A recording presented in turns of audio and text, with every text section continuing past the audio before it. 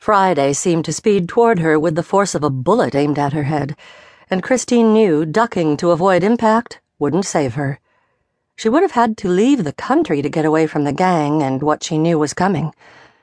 She'd taken a shower, had even dressed in jeans and a cotton sweater. Somehow she'd pulled her act together enough to make a vegetable dip and a pan of brownies.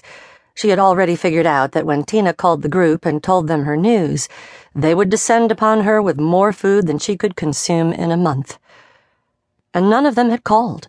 Not a good sign. That meant they were saving themselves for tonight, for a frontal charge.